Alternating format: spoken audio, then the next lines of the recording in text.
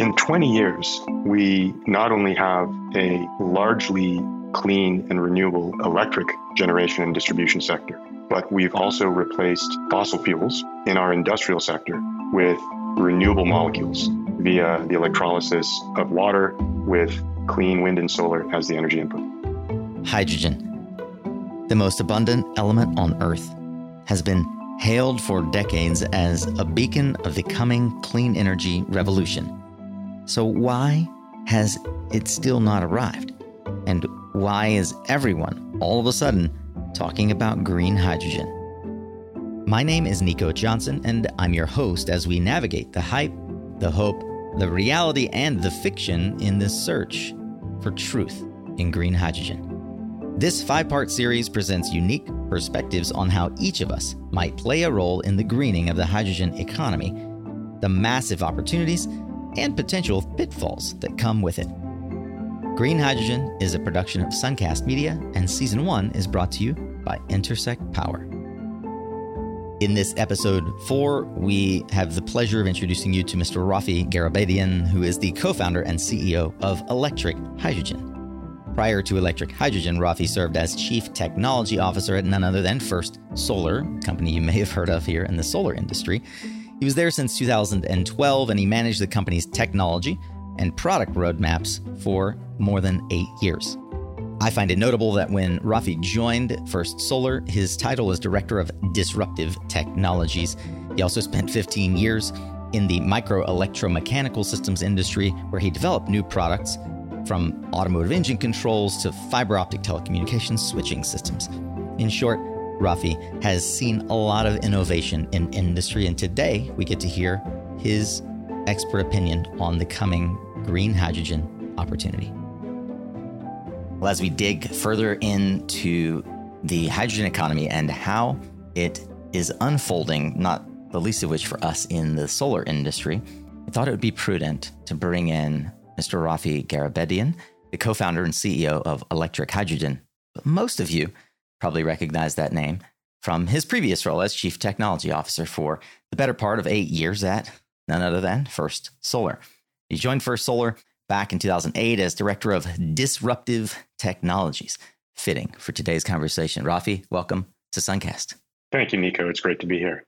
Believe me when I say the pleasure is ours to have a chance to lean in and ask questions of someone who has watched technology evolve, both in the solar industry and beyond. But I have to ask, first and foremost, the question that's on everyone's mind listening. What compelled you to leave First Solar at a time when First Solar is arguably still killing it in the marketplace, doing an excellent job introducing Series 6 and beyond? Why leave the solar industry and go into hydrogen? 13 years is a long time to be in one place, Nico. And I'm a little bit like a crow. I like shiny things. As a technologist, I love change. Change to me, I'm a tremendous technology optimist. Change to me is representative of progress. I believe in making the world a better place through our efforts.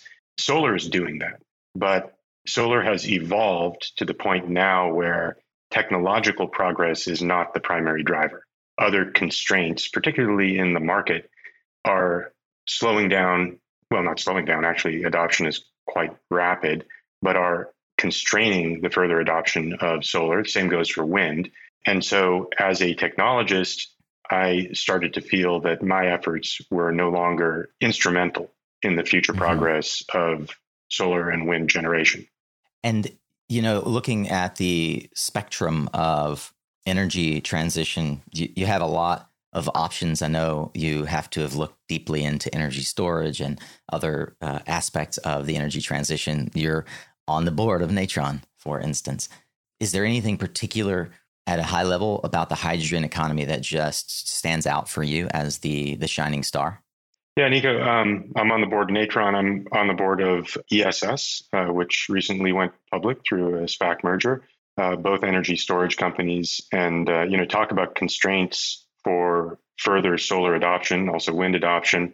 Battery storage is obviously high on that list. Having said that, again, as a technologist looking at that domain, I feel that there's enough activity. There are enough smart people going off to do that. And, when you measure your next step, you think about not only what am I, potentially capable of being good at, maybe even knock on wood, being great at, but you also look at what's needed. Where is there a gap? Where's there work that needs to be done that isn't getting done? That's the thought process that took me into this journey of thinking about renewable hydrogen.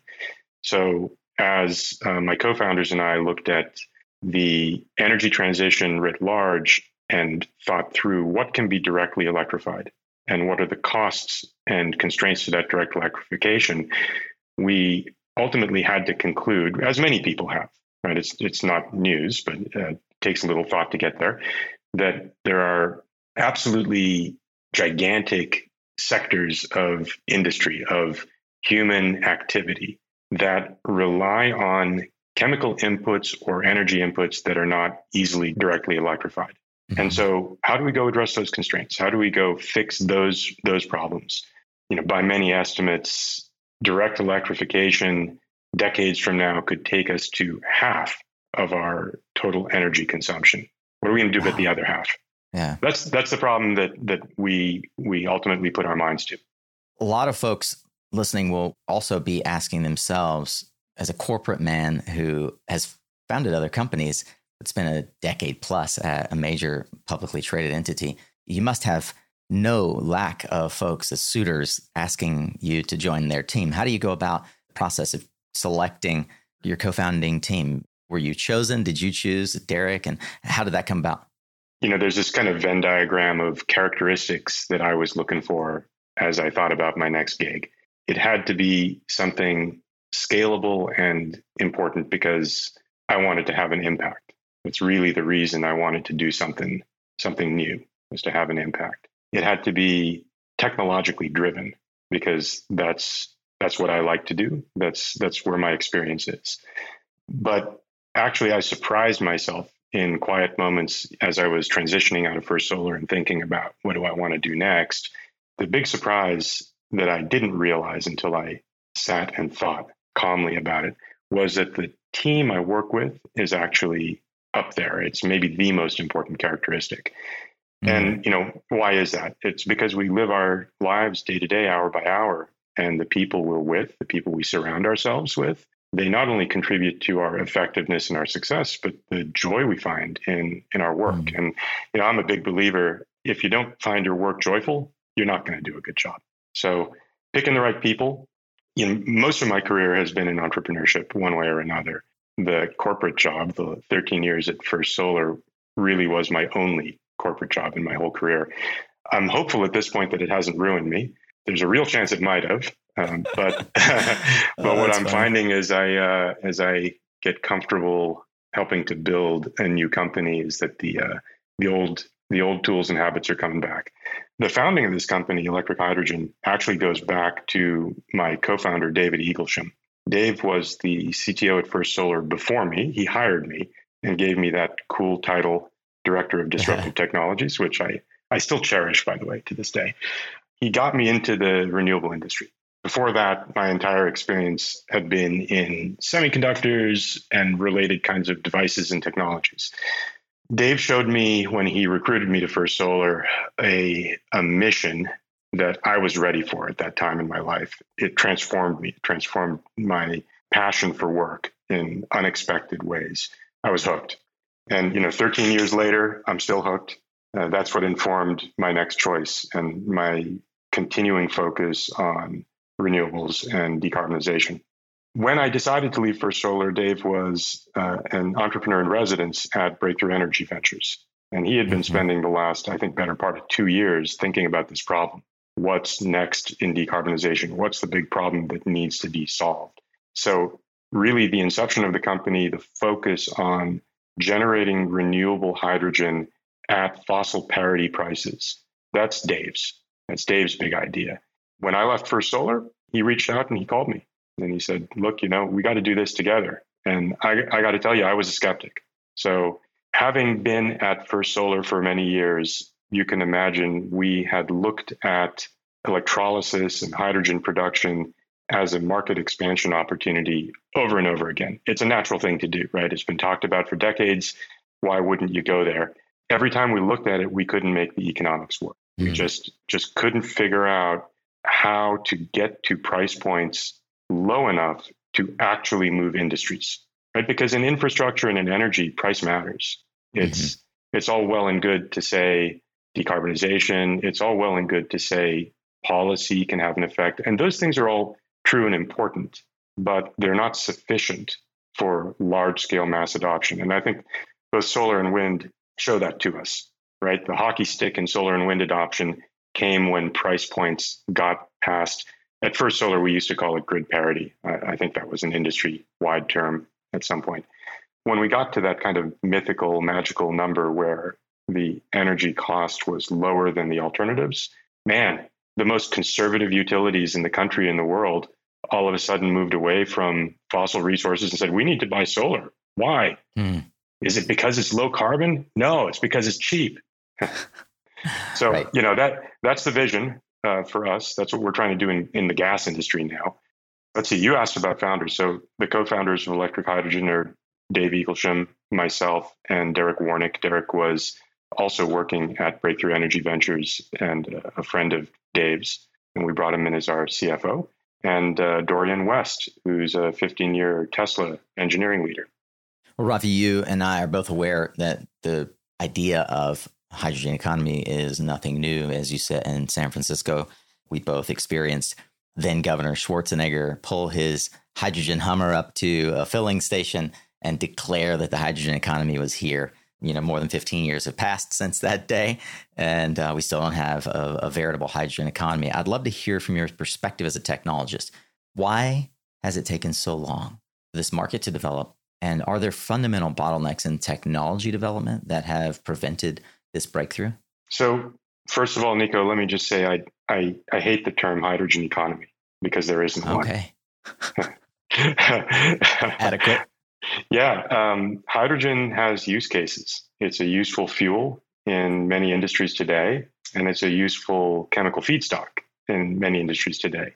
The hydrogen economy, air quotes, is this mythical thing that people have hypothesized could be, but has never come to pass. I don't think the barriers have been technological. Well, maybe. Hydrogen is mostly energy. So splitting water into hydrogen takes a lot of energy, which then gets released when you burn or utilize the hydrogen in a process downstream. So it's a way to move energy around in a chemical form. And really, why has hydrogen not taken off to date is because the input energy cost hasn't been cheap enough to make that gas competitive with other alternatives until very recent. Now, there are other constraints to the cost of renewable hydrogen, and we'll talk about that later when we get to more technology-focused questions. Rafi, do you feel that there are any particular myths that have already been adequately addressed or debunked around applications, or maybe better said, where is there still hype versus application? Myths in hydrogen abound. It is not a myth that hydrogen is explosive. So is natural gas, but that's true. The real myth in hydrogen is that it's going to do everything. And, Arnold Schwarzenegger, I think, fell prey to that when he foretold of the hydrogen car taking over the auto industry. And, there are many people today still talking about hydrogen as a fuel for passenger vehicles. And, I'm going to put that in the myth column or the hype column. To that end, given that you are thinking about the go-to-market strategy for hydrogen electric and looking at the various applications that do make sense, what sectors do you foresee hydrogen playing a key role? What major sectors will use or leverage hydrogen and how? Nico, we think a lot about this at Electric Hydrogen, and I'll come at it first from the very high level. What's the goal we're setting for ourselves? The end state we're trying to achieve is massive decarbonization of really hard to decarbonize industrial sectors. To do so requires focusing on applications that are scalable, that are at a very large scale, and that emit a lot of greenhouse gas. So we can go through the list of those applications kind of in no particular order, but current uses of hydrogen today include the production of ammonia, fertilizer. So half the nitrogen in our bodies is the result of artificial ammonia production from the Haber-Bosch process, which fixes nitrogen from the air, and hydrogen is the critical energetic input to that process. That's not going away anytime soon, and we need to find a way to decarbonize that entire industry, which, back of the envelope would require roughly a terawatt, maybe more, of renewable electrolysis worldwide. Wow. Massive. Steel is another massive industry, and I won't go into as much detail, but steel can also be decarbonized. There are processes in existence today that can use hydrogen as both the energetic and the chemically reductive input to the reduction of iron ore to metallic iron. I should also mention the third, which is petrochemical, right? So the black stuff we pump out of the ground gets converted and upgraded through refining processes, and hydrogen is a critical input to that entire value stream, which currently all three of those hydrogen streams come from natural gas, the steam methane reformation process, which directly emits the carbon from the methane molecule into the air. Those are the existing use cases, but the future use cases at the right price point cause those existing use cases to pale in comparison. So hydrogen can replace at the right price point natural gas as the buffer energy or the energy that's used for capacity in the electric generating sector. And there's a big open question right now whether electrochemical storage, batteries, will be more cost effective or less cost effective than hydrogen burned in combustion turbines and stored in caverns underground, the same way we store natural gas today. So big open question, a massive opportunity, and actually plenty of opportunity to go around for both batteries and renewable gas, hydrogen. I feel like one of the obvious areas that our industry needs more education is exactly on this point, because you hear folks talk about the nexus of solar and hydrogen, and I know we're going to get into that in a moment. And it's around what I think I heard you say is this whole idea of hydrogen as a storage product, but I don't think I've heard anyone adequately explain that to me the way you just did. So effectively, it replaces nat gas, as I think you mentioned, as a buffer energy burned and stored then in caverns underground. Did I hear you correctly? Yeah, you did, Nico. That's right. So you can store electricity the thing about renewables, right, is they're intermittent. They're not necessarily present when demand exists, when you want them. So you got to store it. You got to store the energy. Yeah. And the utility industry calls that capacity versus energy, right? That storage of kilowatt hours or energy, joules, can be done via electrochemical process in a battery. Most, if not all, practical batteries the cost scales with the number of hours that you want to store. So if you want to store an hour, it's not very expensive. If you want to store 100 hours, it's really expensive for a given technology. That's the problem with electrochemical storage. The storage itself is expensive. The electric system needs many different grades of storage. It needs short duration storage. It needs mid duration storage to move energy from the generating time during the day to the demand time during the day. It also needs ultimately seasonal storage, right? Because some times of the year you have a lot more wind than other times of the year, right? Batteries work really well when you cycle them every day because you get to depreciate the cost of that battery over many, many cycles during its life. For long duration storage, events that happen, discharge events that are needed only a few times a year. Think about a simple cycle peaker plant, gas peaker plant. That plant might only run a few hundred hours, maybe a year, right? But it makes a lot of money in those few hundred hours because it's desperately needed for grid reliability purposes. That's the purpose that hydrogen stored in geologic formations can serve and dispel natural gas from that use case. You were in the category of future use cases that at the right price point can make the existing use cases pale. We've touched on battery storage, which is something that I know we're all very interested in understanding. What other future use cases are you seeing? Well, there's really fun ones like replacing kerosene in aviation. A number of the world's largest airplane makers are actively developing hydrogen-powered long-haul aircraft for that purpose.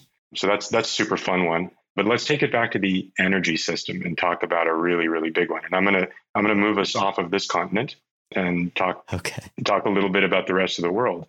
So there are big economies around the world that don't have access to robust, low-cost renewable resources. Let's take Japan as an example. Singapore is another great example. South Korea is another great example. These nations desperately want to decarbonize and need a way to do so. Their current energy mix is largely a combination of coal and LNG. Both have their issues, right? Coal is not too expensive, but it's extremely dirty. LNG is quite expensive. Yeah. There is an opportunity globally to replace those energy streams in transcontinental or intercontinental transport of energy with a carrier that's renewable. You can't move the electrons across oceans very easily, but you can move chemicals across oceans very easily. We know how to do that. We do it every day in the LNG world. It turns out hydrogen via the Haber-Bosch process to produce renewable ammonia is an adequate vector for decarbonizing those industrial economies as well. Japan, most notably, is very committed to this program.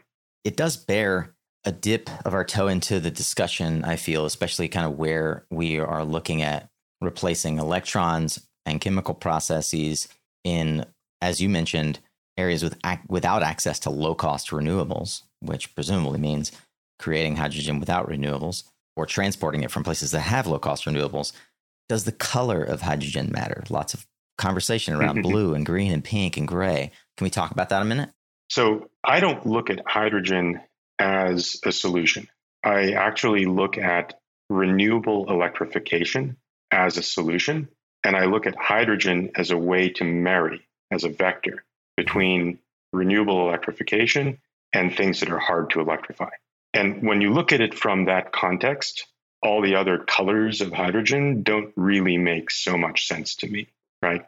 The renewable generation is an incredibly low cost and abundant natural resource that as a society, we need to learn to take advantage of. We need to learn how to generate more of it, generate it cheaper, and move it around to where it's needed, both spatially as well as virtually vis-a-vis different applications. Hydrogen solves that problem if you can make it cheaply from renewable electricity. Okay. So if I'm hearing you properly, it sounds like your underlying thesis is that hydrogen is an efficient and effective replacement of natural gas globally, presuming it is made from low-cost renewable sources of electricity. Absolutely. For hydrogen to be produced at fossil parity cost, it needs to be produced from extremely low-cost energy. Let's take, I think it's purple hydrogen, right? Nuclear via electrolysis. So that input energy is fundamentally too expensive to produce hydrogen at natural gas parity prices. It's not a technological question. It's an input energy cost question. You can just do the math on the price per kilowatt hour, convert that to hydrogen equivalent, and you'll get to the point I'm making. Yeah. So we need extremely low cost energy input. And one of the technological barriers to fossil parity hydrogen is an equipment kit that can convert that very low cost but intermittent and low capacity factor resource into hydrogen cost effectively. That means the equipment, because it operates intermittently and at low capacity factor, has to be extremely flexible. It's got to be perfectly comfortable slamming on and off when the wind blows or when a cloud goes over your solar plant. And it's got to be extremely low capital cost because the capacity factor is low and hence the utilization is low, right? So those are the two primary constraints that our company, Electric Hydrogen, is working on. So there's a lot of colors of hydrogen talked about in the industry. The current gray hydrogen that's produced by steam methane reforming that exists today, we know how to do that at industrial scale, and it emits a ton of CO2. If we capture that CO2 and sequester it, that adds cost to that hydrogen production. And it's a significant cost adder. We know how to do it. It's not a technological impediment. It's a question of price point. We believe at Electric Hydrogen that fossil parity hydrogen is achievable even without the added cost of carbon capture and sequestration. But should we as a society decide to demand carbon capture from the production of gray hydrogen, it just makes our economics that much better and our endpoint more achievable. So gray hydrogen can be produced in a carbon neutral manner via carbon capture and sequestration, but again, with added cost. One other important point to note, and this is being kind of vehemently debated in our little corner of the world these days. One other major point is the upstream methane, fugitive methane emissions from the primary production of natural gas and the transport of natural gas. So your listeners might have heard some discussion around this topic. There's process emission from steam methane reforming. That's the carbon in the methane molecule being emitted as CO2. But upstream of that, there's methane that leaks out from the wellhead, from pumping, from transport of natural gas. That methane is, I think, around 100 times more potent from a greenhouse gas perspective than the CO2 itself. And it becomes a major issue as we start to think about how to decarbonize the industrial sectors with hydrogen. This is one reason why I'm a big believer in actually skipping over carbon capture and sequestration of gray hydrogen and moving directly to renewable hydrogen. Well, Rafi, given that we are looking at how to spur innovation for a sector that can have a massive impact on our overall ability to decarbonize our grid and many industries, and that you've been involved in very material ways in attracting investment to other sectors, namely solar, aimed at doing this. What is the scale of innovation investment you expect to see in the hydrogen sector? Today, it's really nascent, Nico. There's not a whole lot going on today. There's a lot of interest. There's a lot of hype. There's a lot of industrial activity, but I would say it's nascent activity. It reminds me of solar in the days leading up to the feed-in tariffs in Germany. Back in 2008, you remember those days when absolutely. solar really took off, right? I think that's metaphorically a good way to reference where we are in hydrogen writ large. For hydrogen to be industrially useful and to be scaled will require innovation not only in the technology of production of clean hydrogen, but also in each and every one of the use cases. And in that sense, it's a much more complex problem than electrification via solar and wind. In the early days of solar and wind, let's go from Germany to the US, we were able to deploy pretty significant quantities of generation in the US before we started to recognize some of the integration challenges which now constrain adoption in particular high penetration areas like California, for example. Hydrogen is going to feel those kinds of integration constraints much earlier because it's a more complex economic problem and physical problem. Moving electrons, wires are agnostic to the source of the electrons, right? You can just put the electrons on the grid, the existing infrastructure, and move it around. Hydrogen isn't quite so simple. Do you have a sense in dollars or euros what the anticipated investment, like, is this $1 trillion, a $10 trillion industry? What are you hearing in the zeitgeist as you all talk about what is needed to get this industry going? I think people are talking about billions and tens of billions of dollars investment in infrastructure. Now we're talking about infrastructure investment, not innovation investment, two different things. Mm-hmm. Oh, okay. The innovation investment, that's, R&D dollars, right? That's a whole nother matter. And, there really isn't much of a zeitgeist around what's being done there. But I can tell you that there's a lot of activity. There's investment occurring globally with centers of innovation primarily in Europe and in China and in the United States. And the dollars are starting to flow into innovation. The infrastructure investment dollars are really only beginning to start flowing, right? So what we're seeing, the spearhead of that spending, I think, is in Europe today. And what we're seeing in Europe is largely pilot projects at the tens of megawatts scale with discussions around larger projects at the hundreds of megawatts scale. Now, again, Nico, when we think about the problem statement, what does it take to actually impact in a material way greenhouse gas emissions from the industrial sectors? We have to zoom way, way out and think about terawatt scales of deployment.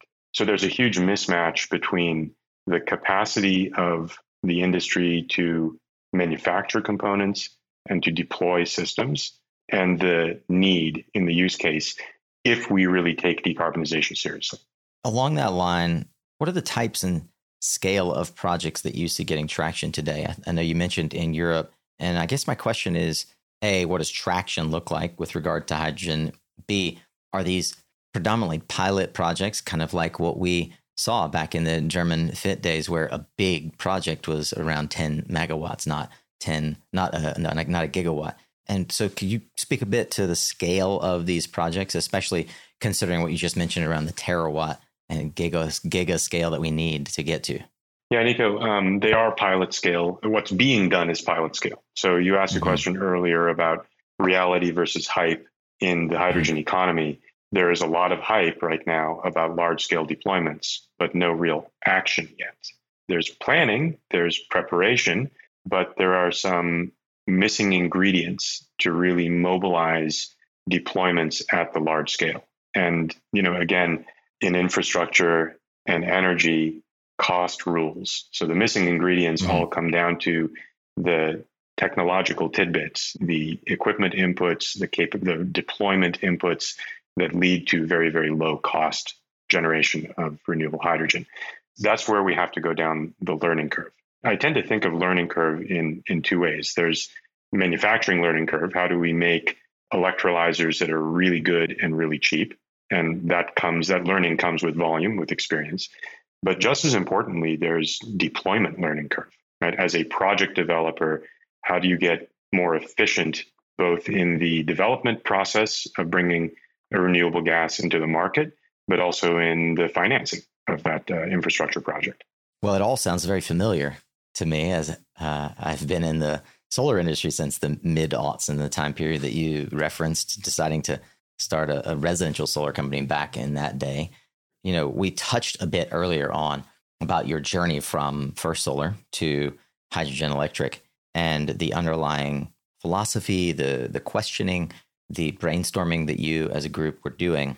I think this might be a great opportunity for us to talk a bit about the growth opportunity that you see. And I'll start with a question that doesn't go directly at the heart of the matter, but where do you likely see, or when do you likely see this becoming a viable business? So, as I mentioned earlier, I don't really love the term hydrogen economy because there isn't one today.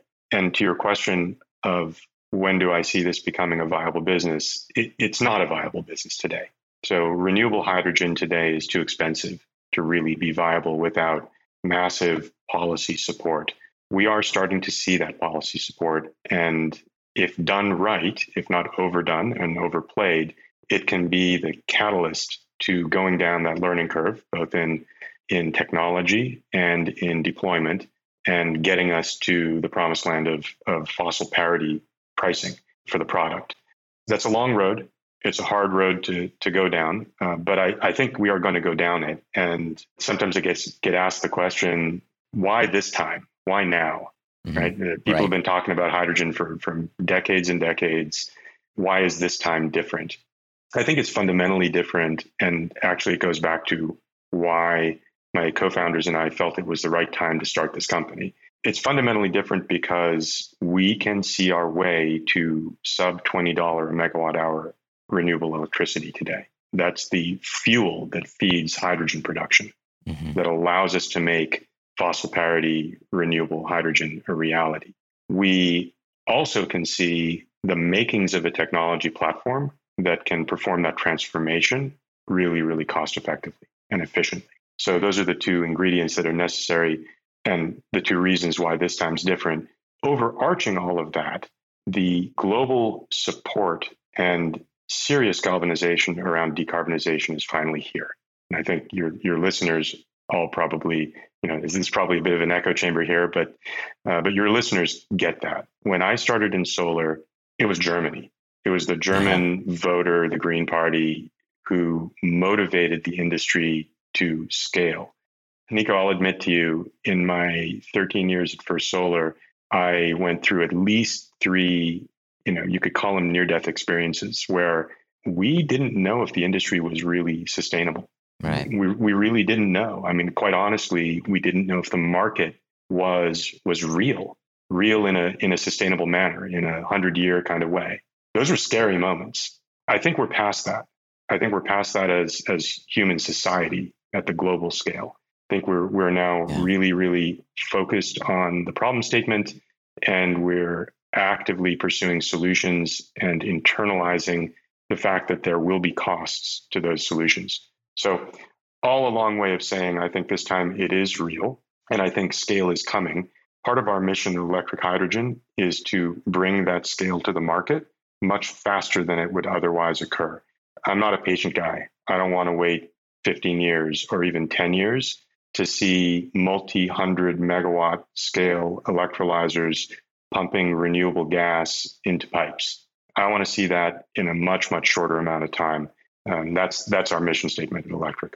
Well, how then do most of our listeners who are themselves building or working at major solar firms trying to build this massive, low-cost, zero-carbon electricity generation infrastructure, how do we take advantage of the coming opportunity, the coming boom in hydrogen?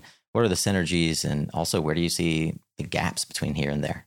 So first of all, renewable hydrogen production from electrolysis can and will consume massive amounts of renewable generation.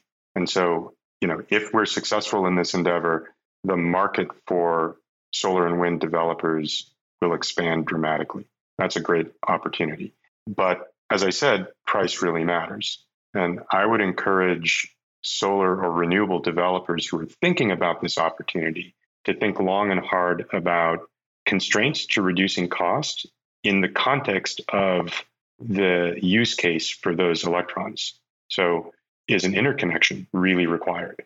Or should hydrogen electrolysis be performed on site, behind the meter, with a renewable resource? Should the two projects or assets be co-developed, or should they be developed separately?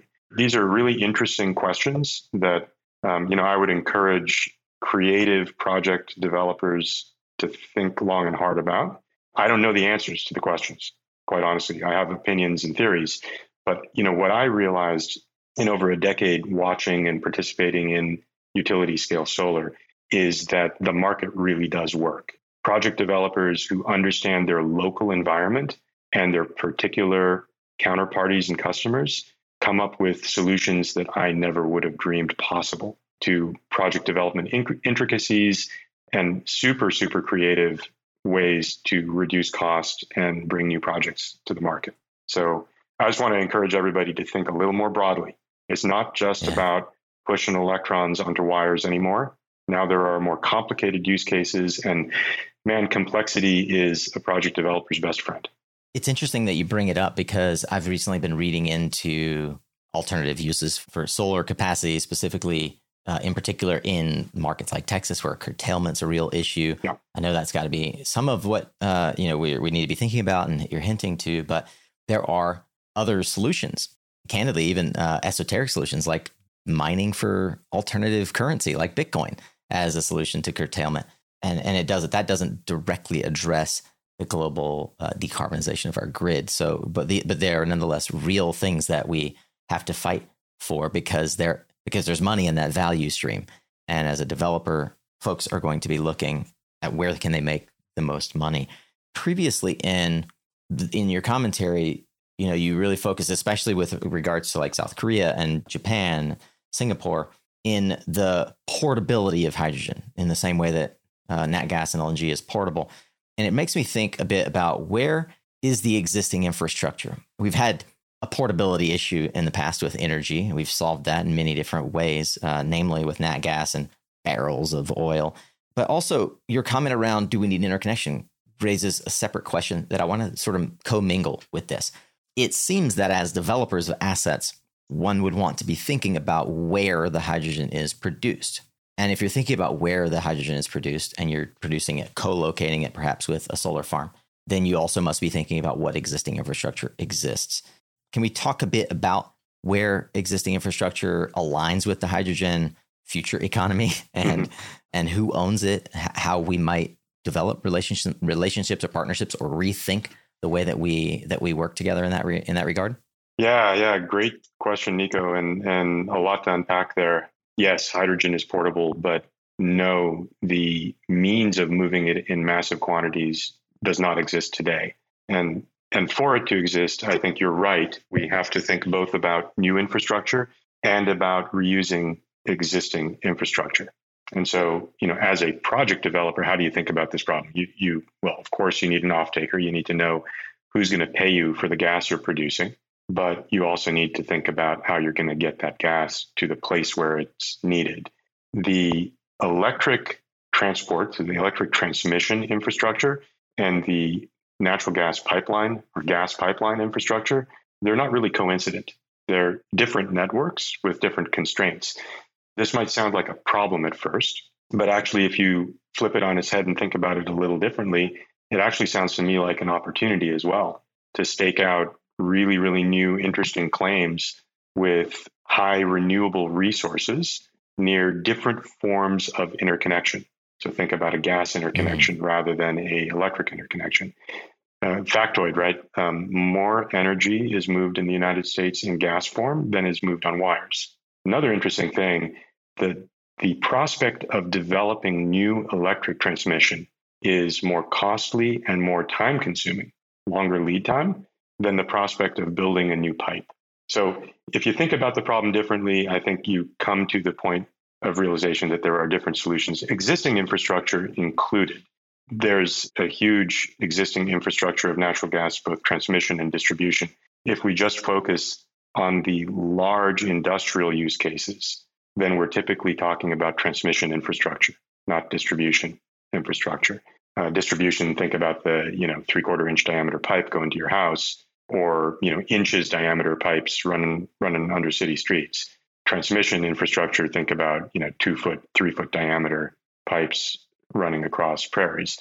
The transmission infrastructure today is a combination of two things. It's a combination of physical assets, the dollars that were spent building pipes and compression stations, but more importantly, in my mind, it's rights of way. So the owners of those infrastructure assets have existing rights of way that can support duplicative infrastructure that's ideally suited to moving hydrogen. So there's a couple of ways to solve the problem, and smart people in the midstream of natural gas are thinking hard about this. What advice would you give to solar developers in terms of like helping them understand who owns that infrastructure and what business opportunities exist, if any, around upgrading that infrastructure? What needs are there? How could partnerships be developed? Yeah, Nico, it's complicated, and therein lies the opportunity for project developers, I think, to be very creative and thoughtful. So in the existing industrial use cases, the production of hydrogen and the use of hydrogen are typically bilateral agreements where the steam methane reformer plant is owned by one company, and there's a very short pipe to the Haber-Bosch plant, which makes ammonia, and they just pay, one pays the other for that service effectively in that stream of gas. That's one thing.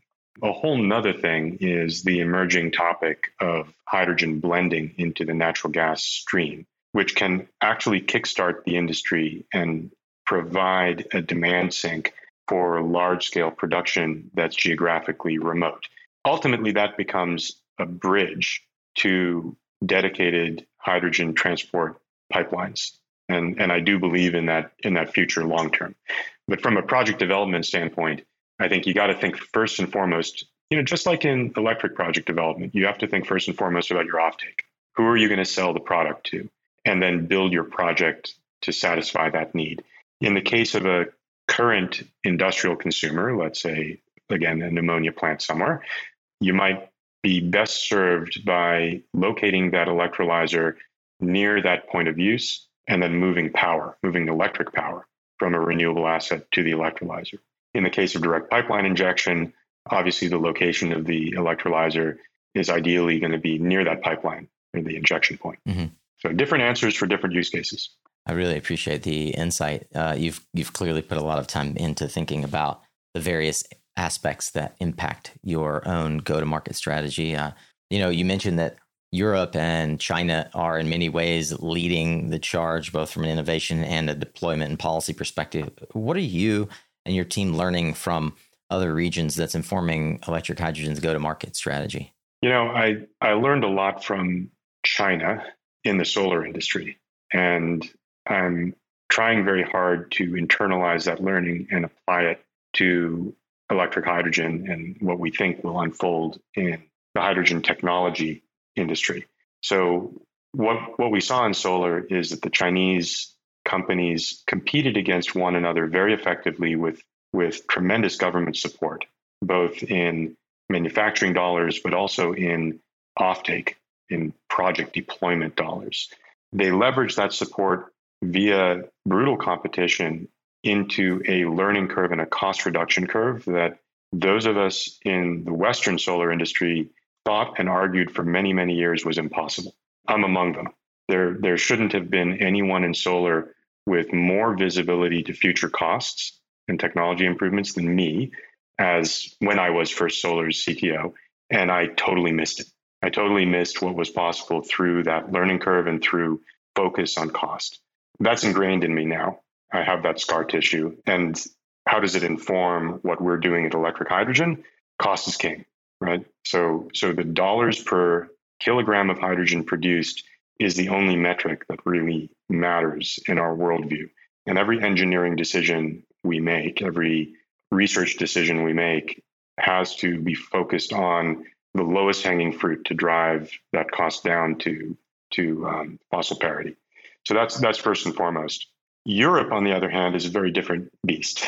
So Europe is supporting the development of a hydrogen economy with both very strong incentives and supports, financial supports, but also with the support and development of hydrogen transmission, storage, and use case infrastructure. The latter is going to set Europe up as a winner in this race in the long term. That infrastructure to move and utilize renewable gas, renewable hydrogen, sets Europe up to be more energy independent and much, much greener. The super heavy support for the early production of hydrogen at very high costs, I think, is a point of caution. We saw this in Europe with renewable energy. We saw kind of the whiplash or the seesaw effect, the pendulum swing from very high subsidies to the withdrawal of subsidies and the crash of markets, and a number of pendulum swings until it ultimately damped out. I'm concerned that we might see the same thing in Europe with hydrogen. Rafi, you have touched on several very interesting points regarding how policy has supported the growth that we've seen in renewables, and should we anticipate support the growth in an inevitable hydrogen economy. I have a very simple question that I hope encapsulates where I'd like to hear your thoughts. How do we get regulatory and incentive policies right here on our shores to spur growth here for you and your contemporaries, as opposed to over in Europe and China? A lot's changed in the last decade with regard to both industrial policy in the US and regulatory policy. I wish, with regard to hydrogen and renewable hydrogen production or clean hydrogen production, I wish I could give you the simple answer. I wish we could somehow, via a politically expedient or a politically viable market mechanism, internalize, price the overall social cost of greenhouse gas emissions. I mean, I'm a deep believer in free markets because I'm a deep believer in human ingenuity. I don't think markets are magic. People are magic. And markets just allow people to do what they do and to be creative and fight for their beliefs and their what they believe is the right answer, the best answer, right? So pricing greenhouse gas emissions sets the stage for all of us to do the right thing and to find the best solutions that are most economically and hence productively viable for us. I'm not sure we're going to get there. And I think policymakers have a really tough challenge finding other mechanisms to achieve the same ends without picking winners, in air quotes, right? So the problem with picking winners is that you necessarily shut the door to human creativity.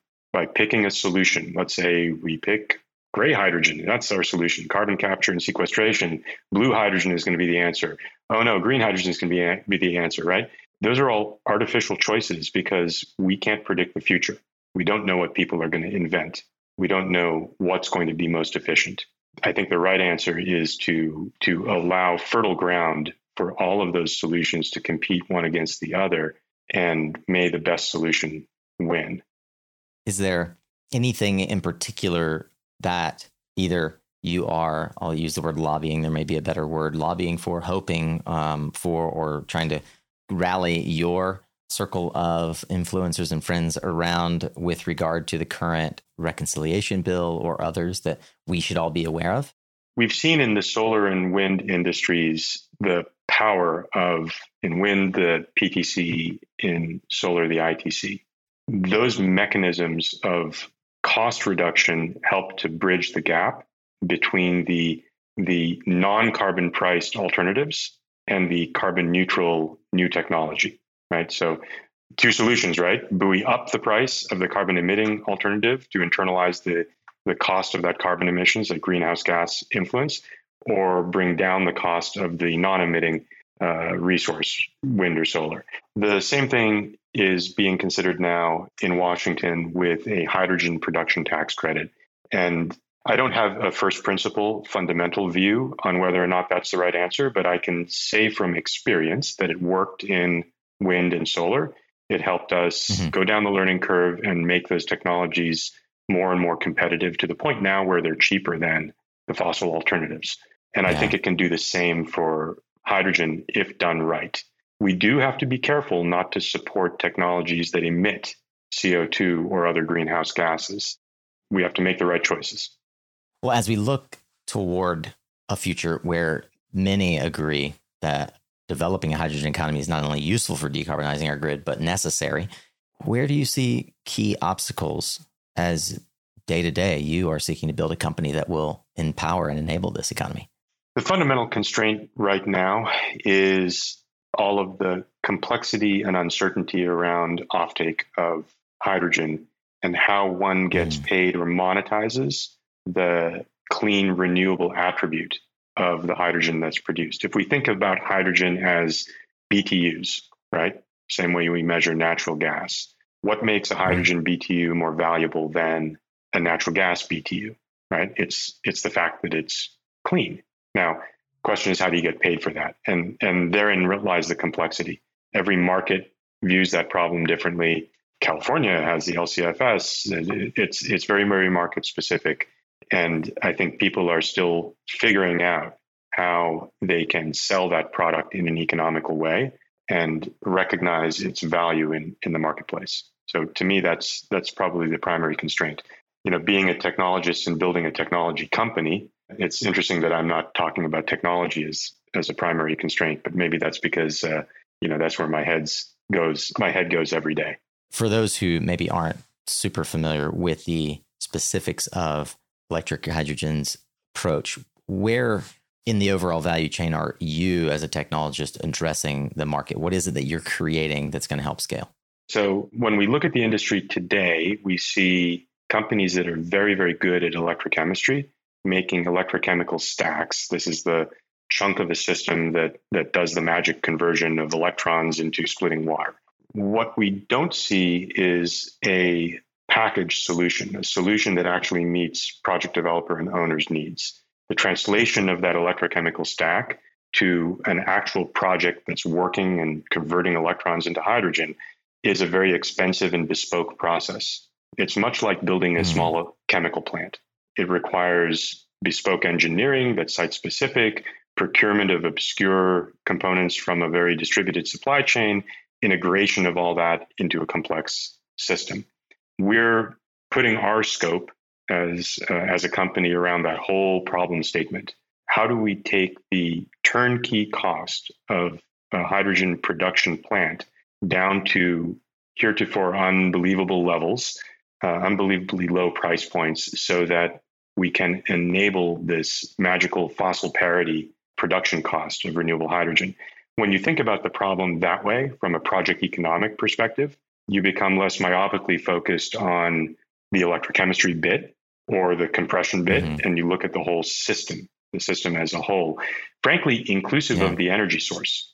Not to say that we're planning on being, renewable energy developers. We're not, but we have to think very clearly about how we obtain the lowest cost kilowatt hours, where we can obtain those, and what are the product requirements on our end to facilitate the use of those electrons.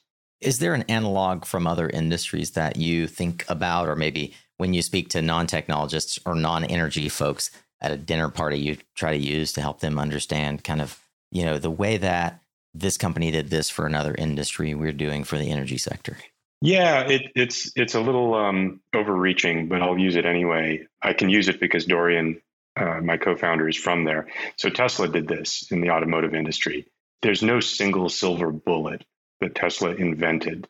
Nothing out of a university laboratory that made Tesla what it is today, which is not only the most valuable car company in the world, but also the single force that moved the rest of the auto industry towards electrification. What Tesla did was to look at the problem as a whole, as a system, inclusive of the driver and the driver's use case, and to question a lot of old assumptions, right? How far does a driver really need to go on a charge? How often does a driver really need to go more than that distance? Is that really an impediment? How do we charge these things? So Tesla looked at the problem as a massive system and then crafted a solution bit by bit with a lot of hard work and a lot of really incredible engineering effort to solve for the desired outcome. That's kind of what we're trying to do with electric hydrogen. We have a team of electrochemists working at wet benches and fume hoods, doing the magic electrochemistry piece, and we think doing it better than the old tried and true suppliers of electrochemical units. But having said that, that's only a piece of the solution. That's kind of like Tesla's battery pack, right? The rest of the car also had to be adapted to provide a revolutionary solution into the market. Yeah.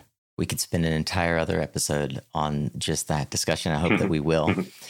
Before I ask my parting questions, I always like to get some insight from guests around where they're learning. What authors or newsletters, maybe even podcasts or journals, help you stay informed on this subject? Oh, wow. I can't give specific references. I'm just overcome with a deluge of research organizations and institutes and thinkers who are all thinking about the new, now reincarnation of the hydrogen economy concept. And the diversity of opinions is mind-boggling. It's a fire hose for me, right? I'm an electrical engineer. Electrification was an easy market for me to understand and an easy industry for me to ultimately understand. This whole piece of the energy sector around gas is all new to me. So I'm learning really fast and hopefully not making a lot of mistakes along the way. If folks wanted to reach out, connect with you or with Electric Hydrogen, how do you like to be found? What's the best way for folks to engage with you? Rafi@eh2.com. LinkedIn also works. Fantastic. Final two questions. What sacrifices will we have to make to achieve the hydrogen economy that you envision as possible? I think we only really have to sacrifice one thing, which is we need to embrace the willingness to price the externality of greenhouse gas emissions. I think once we do that, everything else falls into place. Well, what ultimately, if we do this right, does this look like in 20 years?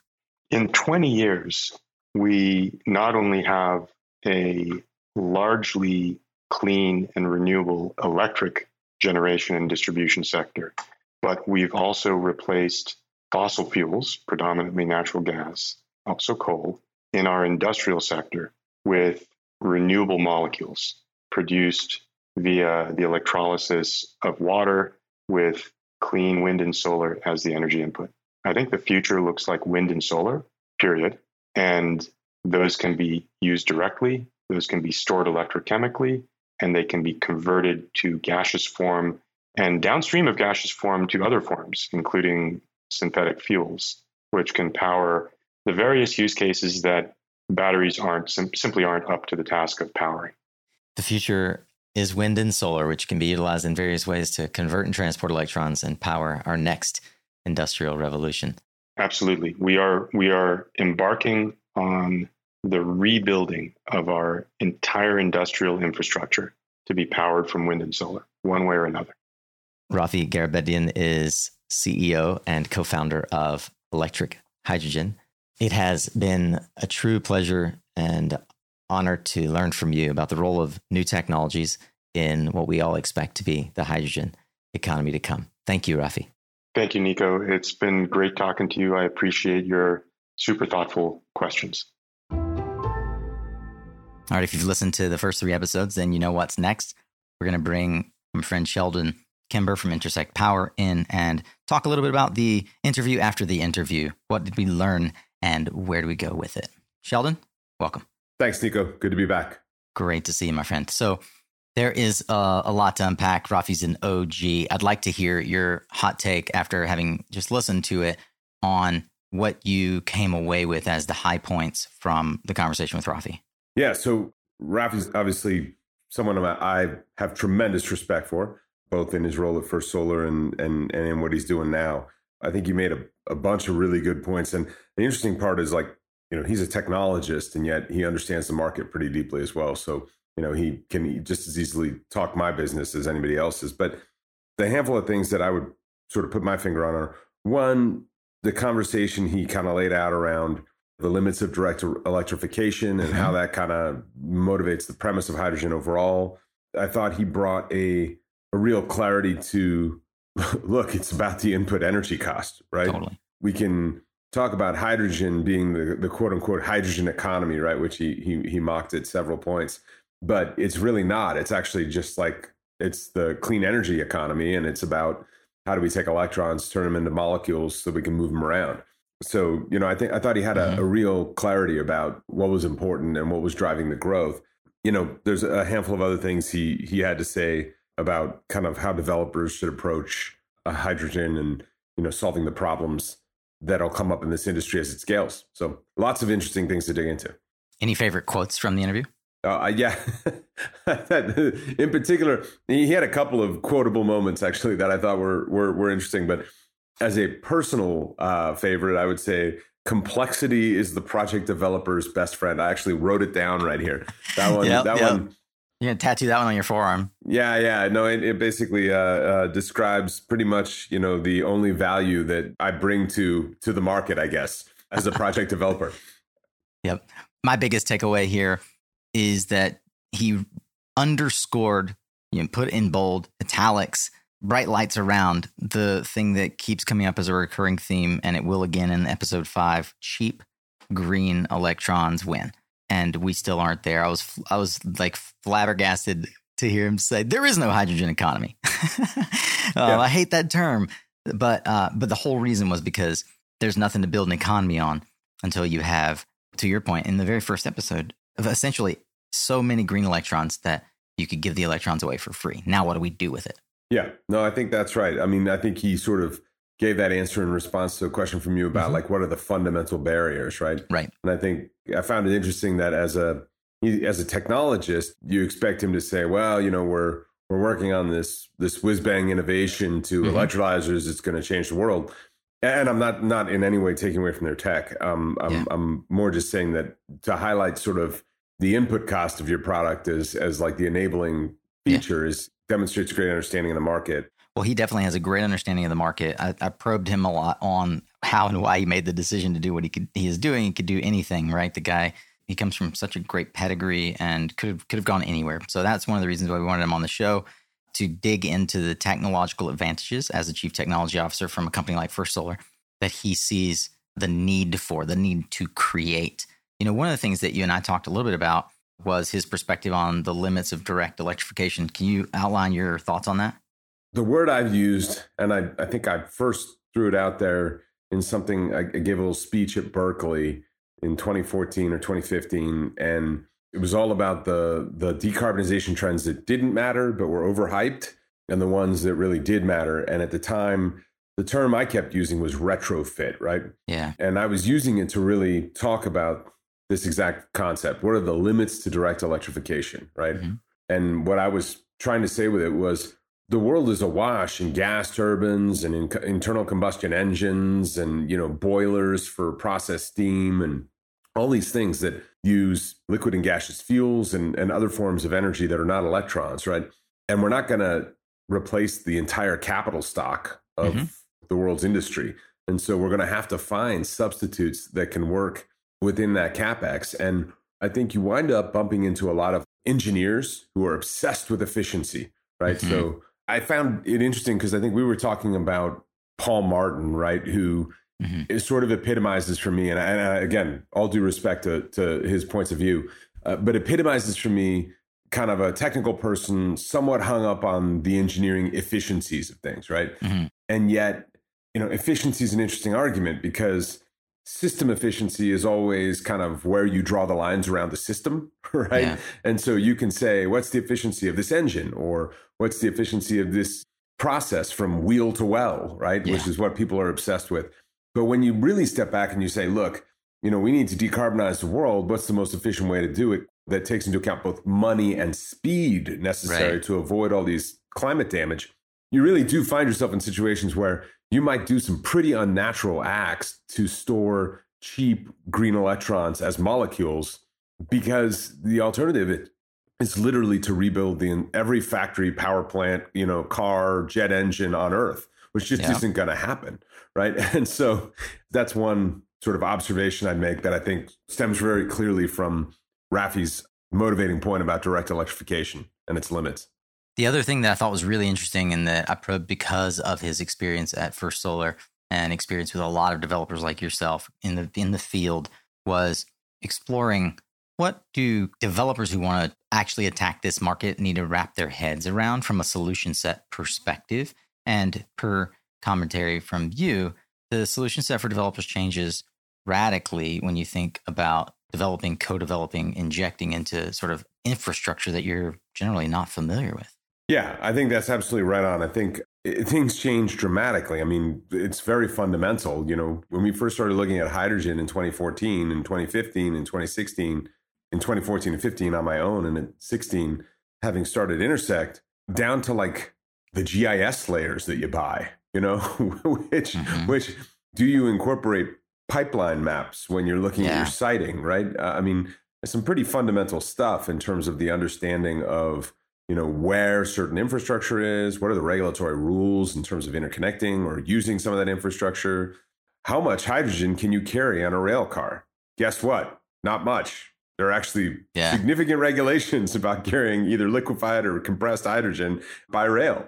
So, things that you learn that are sort of second nature in green electricity, for instance, having worked in it for many years, just are unknown. Yeah. By and large, renewables developers, speaking specifically to solar and wind, haven't had to deal with natural gas, the electric and gas infrastructure, as Rafi so adequately put it, are not coincident. They often don't show up in the same place, the networks and constraints. Can you bring us back to a couple of the things that we talked about in episode 1 that perhaps Rafi supported with evidence in this conversation around the opportunity near term as a bridge for developers to think about how they can use those clean solar and wind electrons? Yeah, I mean, I think the opportunity is just for creativity and also just kind of business model and partnership definition, right? Understanding what you don't know and what you need others to help you with is just as important as understanding what you think what you do know or what you think you can figure out. So we're definitely seeing a theme in terms of partnership. Speaking of partnership, I think maybe 5 or 6 weeks ago, you guys announced a partnership with Electric Hydrogen, something that happened after we started the series, I'll note. And so I feel compelled to ask, can you help me and the audience understand through the lens of the topic of this episode, which is the impact of technology? You as a developer, at some point, every developer has to decide on technology partners in that partner and the technology stack you're going to go for. Why Electric Hydrogen, and what is it about not just their technology stack, but perhaps their team that is compelling for you? Yeah, well, look, we're open to a lot of technologies and we work with a host of different people. I think, we believe that we won't necessarily have one exclusive electrolyzer partner. But the reason we focused in on working with the Electric Hydrogen team and Rafi and company in the near term and first is just, first of all, the PEM electrolyzer itself, right? The ability to, as I think he put it, get hammered or get hit up and down by intermittent resources. and the flexibility that technology provides, the modularity of it, it is more akin to the PV and battery type technology that we are already familiar with rolling out. Secondly, though, is really as important as the actual technology, because I am not a technologist, is finding the right people, right? And the right talent. So we look at that team, and I would happily bet on Rafi and his team, because I am one of those people who believes that in the lab, there's a great technology that does almost everything, right? I mean, I'm obviously there's not a great technology that defies gravity, or, but in a lot of cases, there's a great technology that exists somewhere in a lab. But it takes technologists and, entrepreneurs and business builders like Rafi and Dave and their team to bring something into mass production, right? To bring something to a point where it can actually change the world. And so when we think about betting on an electrolyzer team, Electric Hydrogen really shows up as a team that, even though they have yet to build a factory and, build gigawatts of electrolyzers, we've had experience with them building many factories and gigs of panels for us. And we have a lot of faith in their ability to operationalize their technology, which is honestly more than half the battle, I believe. Well, as someone who similarly is a non-technical industry participant, it was a true pleasure to be able to have Rafi in the studio and to hear from that technologist's perspective of view on what are the near-term and long-term obligations that we have to the decarbonization of our grid and how hydrogen can contribute. I was struck by the mission of Electric Hydrogen, which is to generate renewable hydrogen at fossil parity pricing.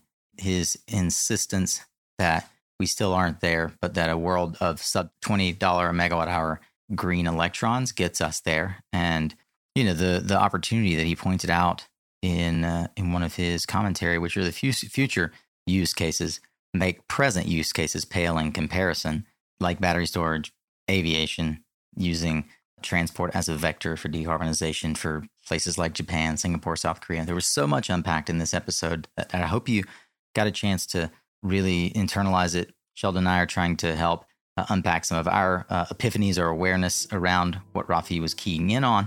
And our next conversation is with Joachim von Scheele of Linde. And Linde is the largest gas provider in the world. It's a slight twist in this series on the perspective from the marketplace of someone who's already dealing in those liquefied molecules.